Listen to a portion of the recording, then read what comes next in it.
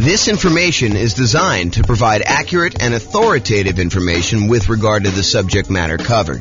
It is offered with the understanding that the presenters are not engaged in rendering legal, accounting, or other professional services.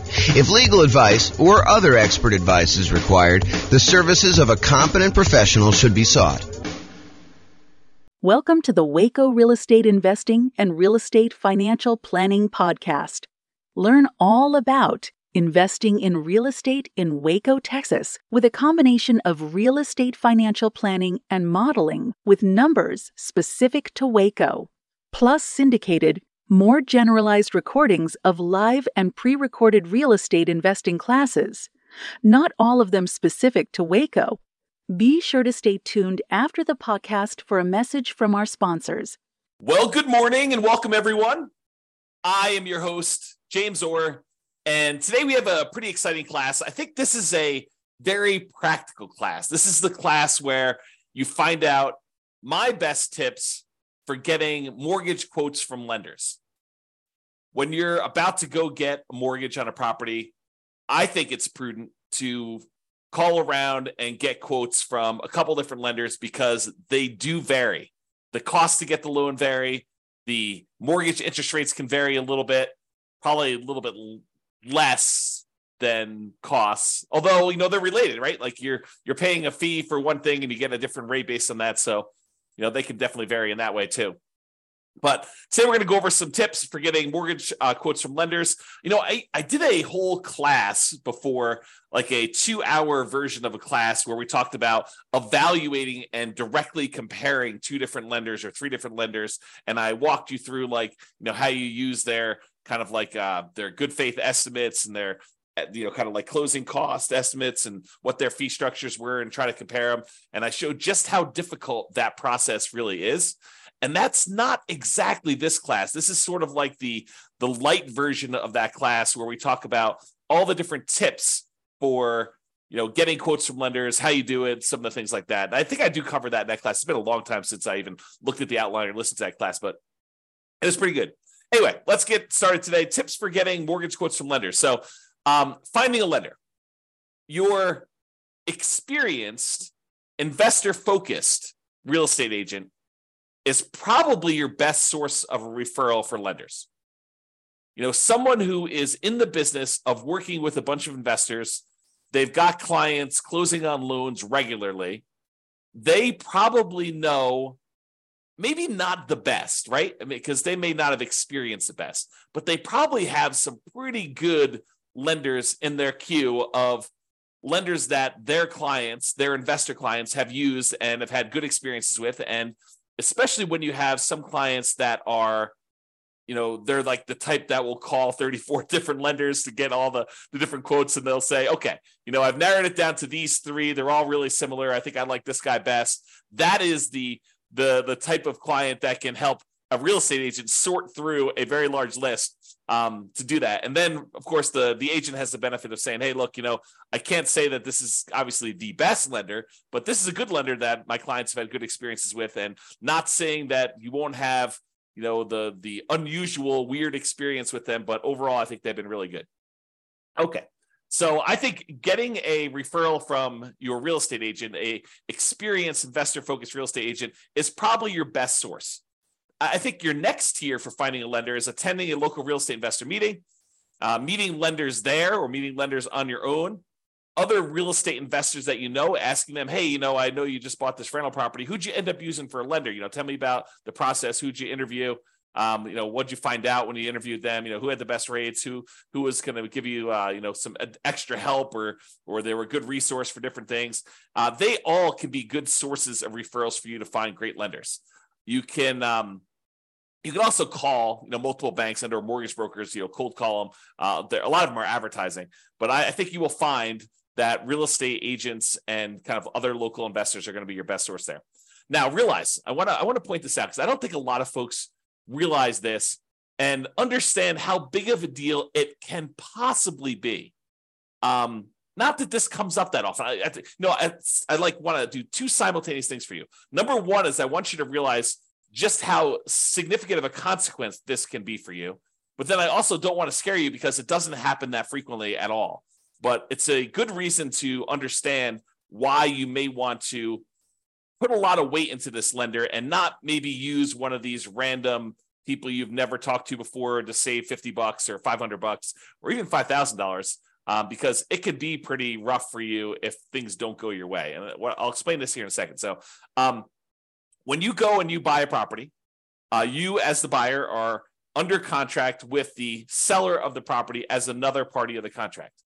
What you will notice, though, is that the lender typically does not sign the contract. Why doesn't the lender sign the contract? Because the lender is not a party to your contract. They're not one of the people that has obligations in the contract itself, which is an interesting subtlety when you think about it, because we're relying on the lender to perform, but they have no contractual obligations in the contract itself. Now, if they really poop the bed, could you probably go after them? And, especially if you actually had harm, could you go after the lender and say, you didn't perform to this? And depending on what the reason was for them not performing, could you maybe have some recourse? Sure, maybe you could do that. But I don't think it's as clear cut as that most of the time. So the reason I'm making this as a point is, if the lender that you choose, and it's your choice, you choose the lender, right? You as the buyer choose the lender. If the lender that you choose does not perform, you, the buyer, are typically the one in default in the contract. You are the one that is in default in the contract. You can't say a reasonable excuse for why you didn't show up to closing with the money is not my lender didn't perform, because you had the choice of which lender to pick. You were supposed to do your due diligence. You were supposed to, check them out, make sure that they were the one that, could get you good rates and could actually perform on the contract that you're in. You can't use the lender as an excuse for you not showing up with money. And if you put up a large earnest money deposit on your contract, you could be at risk of losing the contract. And most of the time, and in a normal market, you're working with a seller, and the seller really wants to sell, and they really want to sell to you because they had the property on the market for 180 days before you came along, and you made an offer, and you guys came to an agreement, and you've already gotten through the inspection, and you've kind of negotiated all the stuff you needed to negotiate, and they feel like, hey, look, I just really want this thing to close. I don't want to go through all this again and have to start over. That would be another 180 days, and maybe I'm going to get less for my property, and maybe someone else coming in is going to want to inspect me harder, and all this other stuff could come up. I don't want to deal with that. I really want this buyer to close. If you and your lender screw up and the lender you pick doesn't show up with money for whatever reason, there could be lots of reasons for them to do that, but if they don't show up with money, your seller may decide, hey, look, how quickly could you get it done with another lender? And they say, okay, we'll extend for 7 days or 10 days or 14 days, however long it takes you to get your other lender, and have them do a rush to get everything they need to do in order to close. However, the seller is not required to do that. Seller is not required to do that. And imagine a different market where the seller had 20 offers, you outbid everyone else, and maybe the day after they accepted your contract, someone else calls them and says, hey, sorry, I just noticed the property. I really, really want it. What was the winning offer? Your agent or the seller tells the new buyer, the 21st buyer that came along, what the winning offer was. And that particular seller's like, oh, had I only known, you would have offered me $5,000 more than this other guy. Well, if this one falls out, then, you could definitely have it for $5,000 more. And the guy's like, that would be great because this is my perfect property. How willing do you think the seller is in that particular case for them to give you an extra 10 or 14 days if your lender doesn't perform? I think it's less likely. And then you're out your earnest money, because it's not like the earnest money, you get that back if you didn't perform, all the way up to closing. A lot of times your deadlines, all your deadlines for making sure your lender is in place and you've approved your financing, that's usually not the day of closing. That's usually a couple of days before. And it may vary a little bit market to market, depending on what is customary in your market. But in a lot of markets, it is like your deadlines, your last deadline to object on something are a few days before closing, because the seller is wanting to make decisions based on you moving forward. They need to know that, hey, look, you're good. I'm ready to go. I'm showing up at closing and everything's good to go there. So realizing that using a random lender gives you a random chance of closing. That may be that they'll perform, but They may not perform. And remember, the lender is not typically a party to the contract. You as the buyer are, and you choose the lender. If the lender doesn't perform, you are in default as the buyer, not the lender. Okay. Now we have that entire separate class I mentioned on evaluating mortgages and comparing lenders. So I'm going to put a link up to that here in the show notes, or in the kind of like panel for coaching clients, stuff like that. All right. So let's talk about some tips for calling lenders. A few days ago, I covered the loan comparison worksheet. I showed a little picture of it on here, but this is a good little tool if you're going to call up your lender just to kind of, see what the different rates are. You can write them down just to kind of keep track, or you can write it down on a piece of paper. It doesn't really matter, but this is a good tool for you to be able to see what the rates are, what the costs were, what the PMI rate was if you're doing a less than 20% down loan, and then you can see what the payment would be for that, and you can kind of compare. So it's a good tool for doing that. So if you're going to call multiple lenders, and not every one of my clients would call multiple lenders, right? Sometimes it's a lender that they've used before, and they're like, look, they have all my stuff. I know they can get it done. A whole bunch of other clients of James's have used this, or, whatever. They know that they're going with the same one. They're not going to call 2 or 3 or 4 or 5 different lenders to do this. But I do think that there is a percentage of clients that do call 2 or 3 lenders just to kind of get a feel for what quotes are with the different lenders to try to find them. So if you're going to do that, you're going to call lenders and try to compare quotes, ask for the rates, and do that on the same day. You cannot do a valid comparison if you call one lender on Monday, one on Tuesday, and one on Wednesday. It's not the same. Rates change every day. So you can't compare Monday's rates to Tuesday's rates, or Tuesday's rates to Wednesday's rates. And I happen to see someone who is on the webinar right now who had a very interesting experience like this, where we were in the election period, and they were looking at a property, and they were pretty comfortable in the rates that they were getting. And then they called their lender on the next day, and there was a lot of chaos going on in the marketplace, a lot of uncertainty, and the rates had changed a lot. So imagine you had called one lender on one day and you called another lender on another day, and those rates were vastly different, not necessarily because the lender was more expensive. In fact, the one that had the higher rate may have been the cheaper lender, but because the rates themselves had changed. They can change a lot day to day. So you have to call them all on the same day of doing that. Okay. Now, when you call the lender, a lot of lenders, not all of them, but a lot of lenders are going to want to pull your credit score. They're going to want to tell you, look, in order for me to give you a valid rate, I'm going to need to know your credit score. And that is true. It is true that in order for them to give you a valid quote and estimate costs and everything like that, they're going to need to have your credit score to do that when you finally do the loan. But when you're calling around to 1, 2, or 3 or 4 lenders, you don't necessarily want all of them paying your credit report all at the same time. And so for that reason, what I would recommend you do is, tell them, look, either have the first one do it so you know your credit score, or use one of these services where you can estimate and hey, look, my credit score is 785. So why don't you just give me quotes for stuff above 760? Say it's 760 or better, or use 760. And I'm pretty sure that I'm going to be above 760. And so you can just kind of get a comparison of everybody at a rate. So either you tell them, kind of what you estimate your score to be, and say, look, if I decide to go with you, we'll verify my credit score then. Right now, I just really want to get a feel for how your rates and fees are. And then if I decide to go with you, then we'll do that. So I'm telling everybody my credit score is 760. Let's go ahead and get rates at those. Then they'll pull rates at 760, and they will figure out what the current rates are and current costs are for someone who has a 760 credit score. In general, I only let the lender who is going to actually do my loan pull my credit, partially because I lock my credit down. And I don't want to have it open at this period of time either. Okay. So only the one that you choose. If you don't know your credit score, have your first one pull your credit if you want to do it that way. And then maybe you have it ping twice, which isn't going to be that big of a deal. The credit reporting companies, they understand when you're shopping for things, sometimes you'll have more than one soft pull on your credit for that. Okay. So tell the others that you're calling when you're doing the comparison what your score is. And if you decide to use them, you'll have it pulled then. Then ask questions that are important to you. And I'll give you some ideas of questions on the next couple slides of things that you may want to ask. Now, I want to warn you. You really don't want to go and interrogate your lender. You don't want to go and say, tie him to a chair, put the little bag over their head and waterboard them and say, answer these questions, answer all of them right now.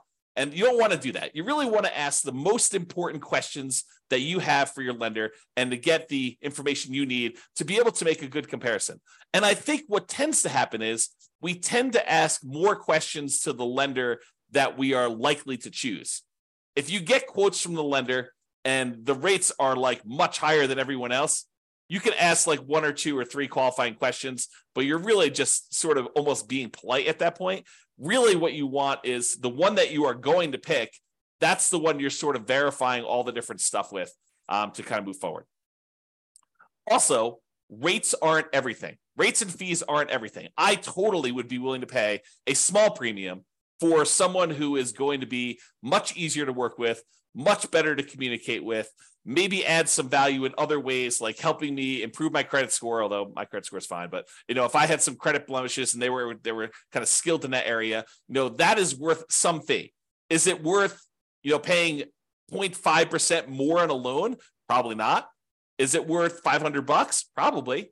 Is it worth $1,000? Probably. $2,000? Yeah, maybe. I think depending on what it is, sure. But I think you need to find like where your comfort level is and what you're willing to pay for. You're not just paying and trying to minimize everything. You're not trying to save and squeeze every little last penny out of the deal.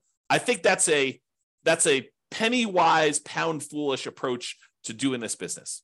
Okay. Will they go the extra mile to help you get approved? I've definitely had lenders who have gone to bat for clients in the past with underwriters kind of fighting for their case and their situation.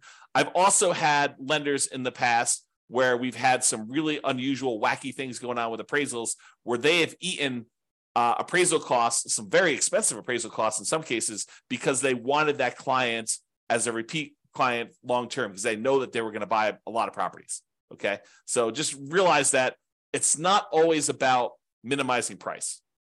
All right, let's talk about some of the lender questions just to give you some like tips for when you're calling a lender and you're asking them some stuff here. So one of the things is, what expertise do you offer for putting the financing together? So tell me about your experience, like what sets you apart? Like why are you different from everyone else? And let them kind of talk about it. Let them kind of sell you on why they should do business with you. And then maybe ask them, do you know specifically about financing programs for nomads? I think that most lenders are not going to know what the nomad strategy is. So you may need to educate them. But if they tell you it can't be done, that may not be your lender because it definitely can be done. So you may want to ask them, say, look, here's my plan. This is my strategy. This is what I'm thinking about doing. I'm going to buy a property as an owner occupant. I'm going to move into the property. I want to put, 3.5% down and buy a duplex, triplex, or fourplex if I can.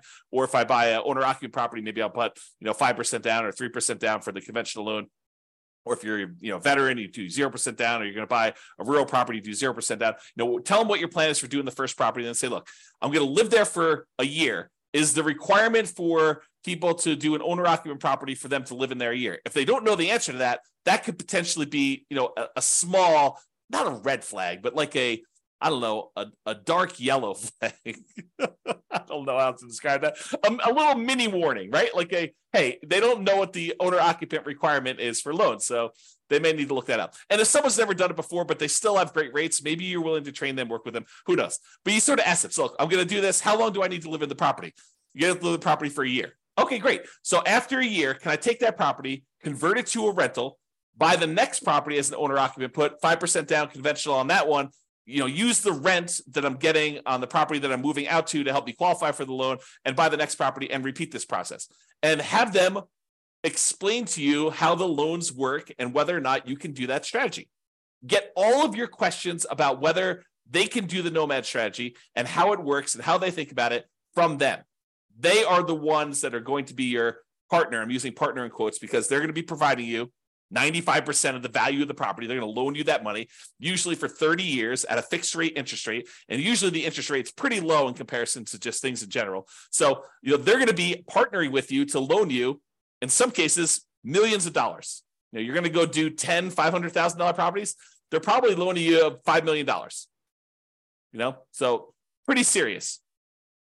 So just ask them about, financing programs for nomads, ask them to get some clarity on like how that works, what the kind of hangups would be, maybe even if you know that you're going to use them, don't do this with the people that you're not going to use. But if you're going to use them, they say, hey, let's walk through my situation and let's see what it would look like a year from now when I go and convert this property to a rental. Let's see if I'll be able to qualify. What's my debt to income ratio look like if I hypothetically bought this property and then a year from now I'm getting this amount of rent? Will I be able to qualify for the next one? What do I need to do? How do I need to change things? That's what I'm talking about adding more value than just price, right? Am I willing to pay $500 for someone who's going to help me plan out my whole strategy and make sure that I can do it and be on my side and help me optimize and say, look, we're going to need to improve your credit score over the next year. You can do this one fine, but we really want to improve that. Here are the things we need to do. And this is what we need to do for the next loan. And, if you can't get this much in rent for this property, we're going to run into some problems. So they'll help you with stuff like that. And then ask them, what are the current rates for owner occupant loans? If you're going to do a nomad or house hacking strategy or something like that. If you're not going to do owner occupant, house hacking, nomad type strategy as an investor, ask them for investor loan rates. What is the rate for 20% down? What's the par rate? No points. And what is it for, someone with a 720 credit score, 725 credit score, 760 credit score? Okay. What's the difference between 20% down and 25% down today? Get ideas from that. Okay. What are the current rates? And then how many loans can I get as an investor in my own name? And then if you are married and you're thinking about doing more than 10 or whatever the current loan limit is, ask them about loan planning for me and my spouse doing different ones. What if I do one and my spouse does one, then I do one and my spouse does one? And, do we have to have separate tax returns? And, it's not unreasonable if they don't know the answer to say, can you check with the underwriter that you guys use and get back to me? I don't think that's unreasonable at all. You're not doing that for a lender you're not going to use. You're not going to do this as your first pass, but when you start digging deep and you're talking to a lender, asking those questions, I think, become important. Okay. What type of documentation will I need to process the loan? Especially important if you're a self-employed person, because I think that varies a little bit more, but you want to find out from them what type of documentation will you need. Did you have any unusual situation happen to you? Did you just change jobs? Did you just get a promotion? Did you switch companies? Did you have a long period of unemployment? Stuff that could be a factor for you, ask about those things. Okay. I think yesterday or the day before we talked about the common things that lenders will ask for when you go to get a loan, but use that list and verify. What type of down payment will I need to buy a property? If you don't know the answer to these things, if you haven't watched all the financing classes, ask them questions about can I do a nothing down loan program? Do you have down payment assistance programs I could use for buying my first property or second property? Can I do a VA loan? I'm a veteran. Do I have, what do I need in order to do that? What do I need in order to do a rural property USDA loan? Or, what about this 3% down conventional or 5% down? But ask them, if you don't know the answers, ask them for the different loan types and get clarification on, what's the difference between these? What's the difference in rates? What's the difference in that? That's part of what that spreadsheet, the loan comparison spreadsheet, is for. It gives you spots to kind of fill in the blanks, but they may have additional loan products that I don't know about right now, or that have changed since I did this class, or, that they just have specific access to. It's unique to them. Okay. So what about fees and team? So about fees, how do I pay you for your service? And in most cases, they're going to tell you, look, you pay this sort of fee when I get the loan or whatever it is, or in some cases, they may charge you an upfront fee or whatever they're doing, but understanding how you pay them for their service and what the fees are, I think it's important. Is there a fee on loans that are closed? I think that's a common way that they get paid. And what is the fee? Is there a fee? It's not written down here, but is there a fee if I don't close? What if I get to the point, we go through, we get an appraisal done, and maybe this particular lender does not have you provide a credit card to pay for the appraisal up front. Maybe they actually pay for the appraisal and they just charge it as a line item on closing. Some lenders do it that way.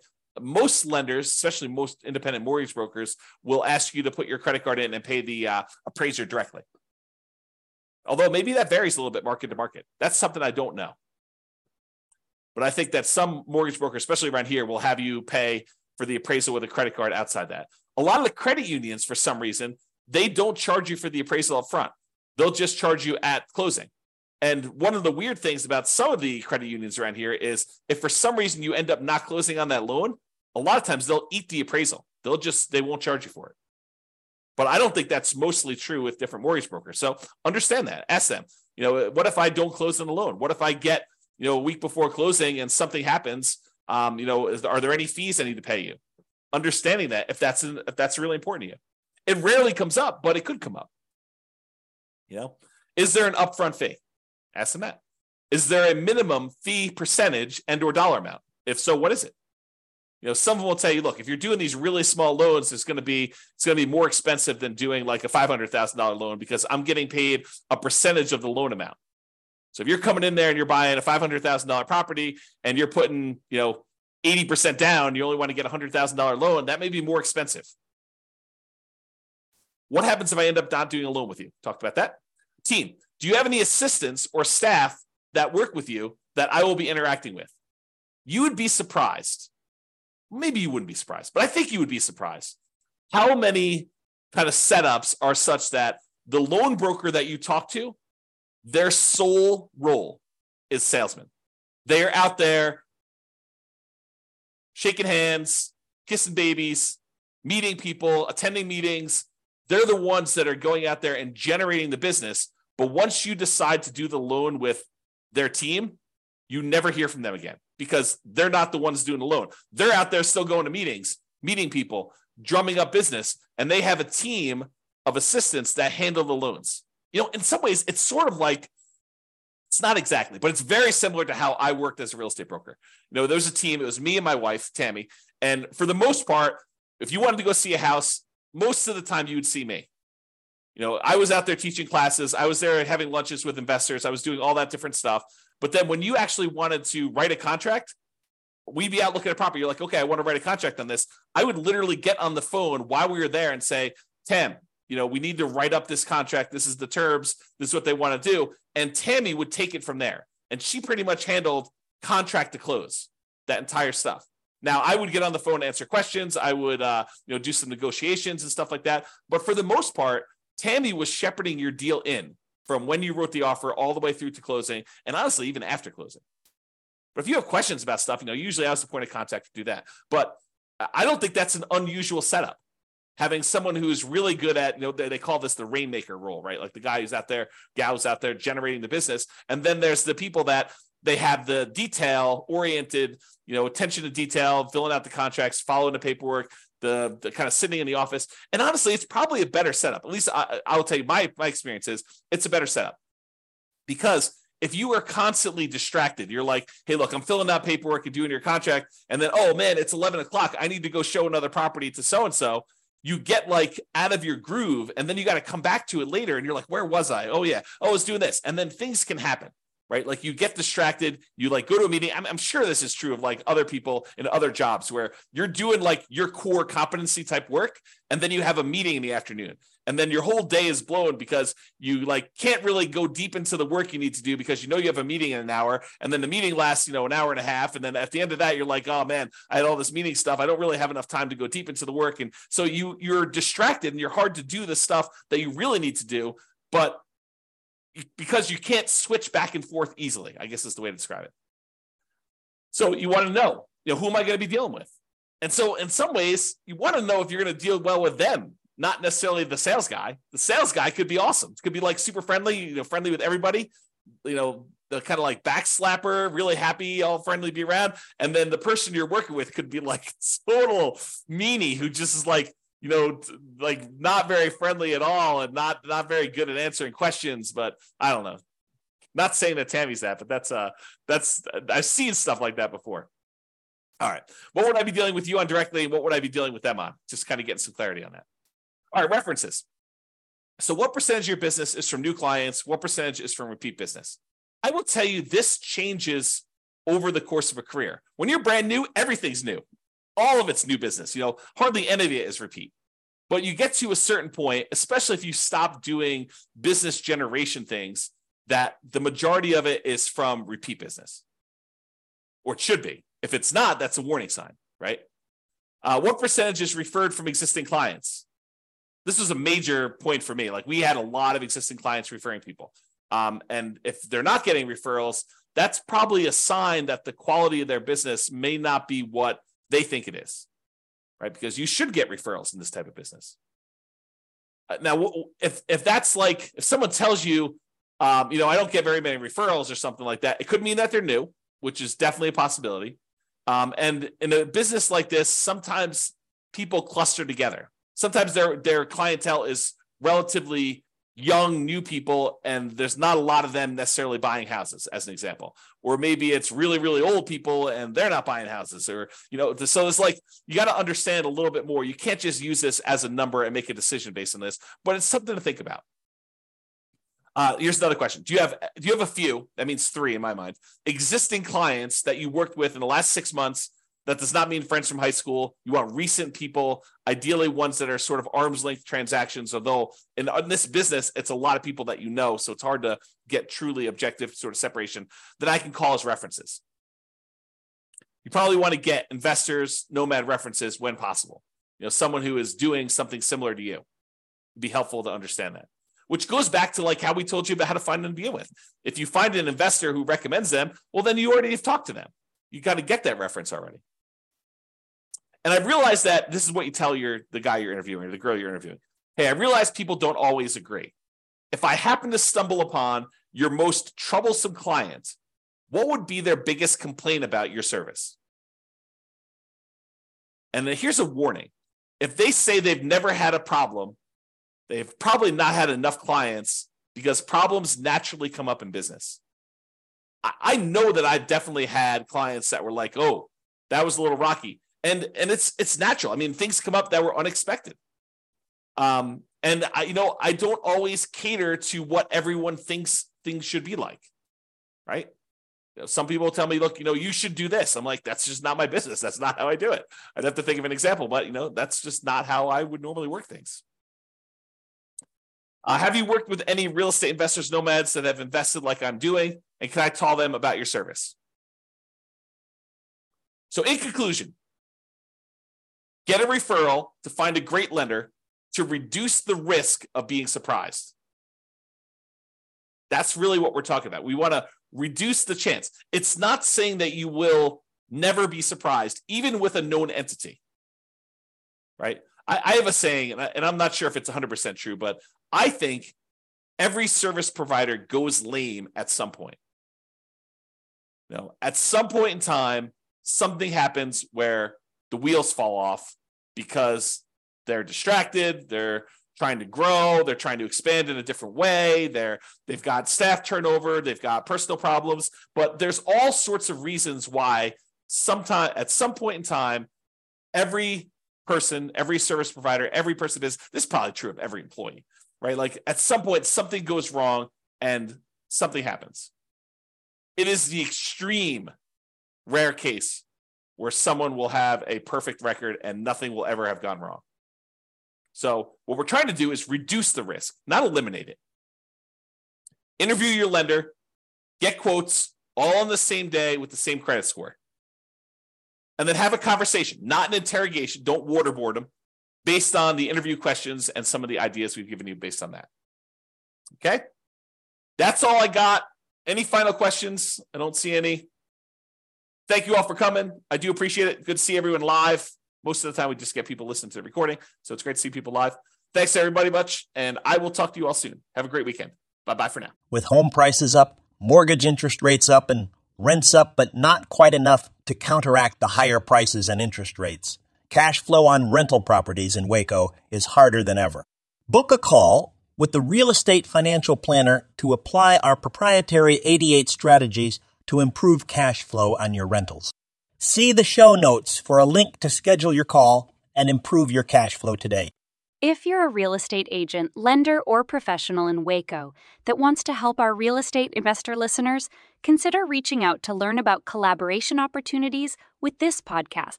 We'd love to add more value to our listeners by having you assist our investors buy, sell, and finance their real estate investments.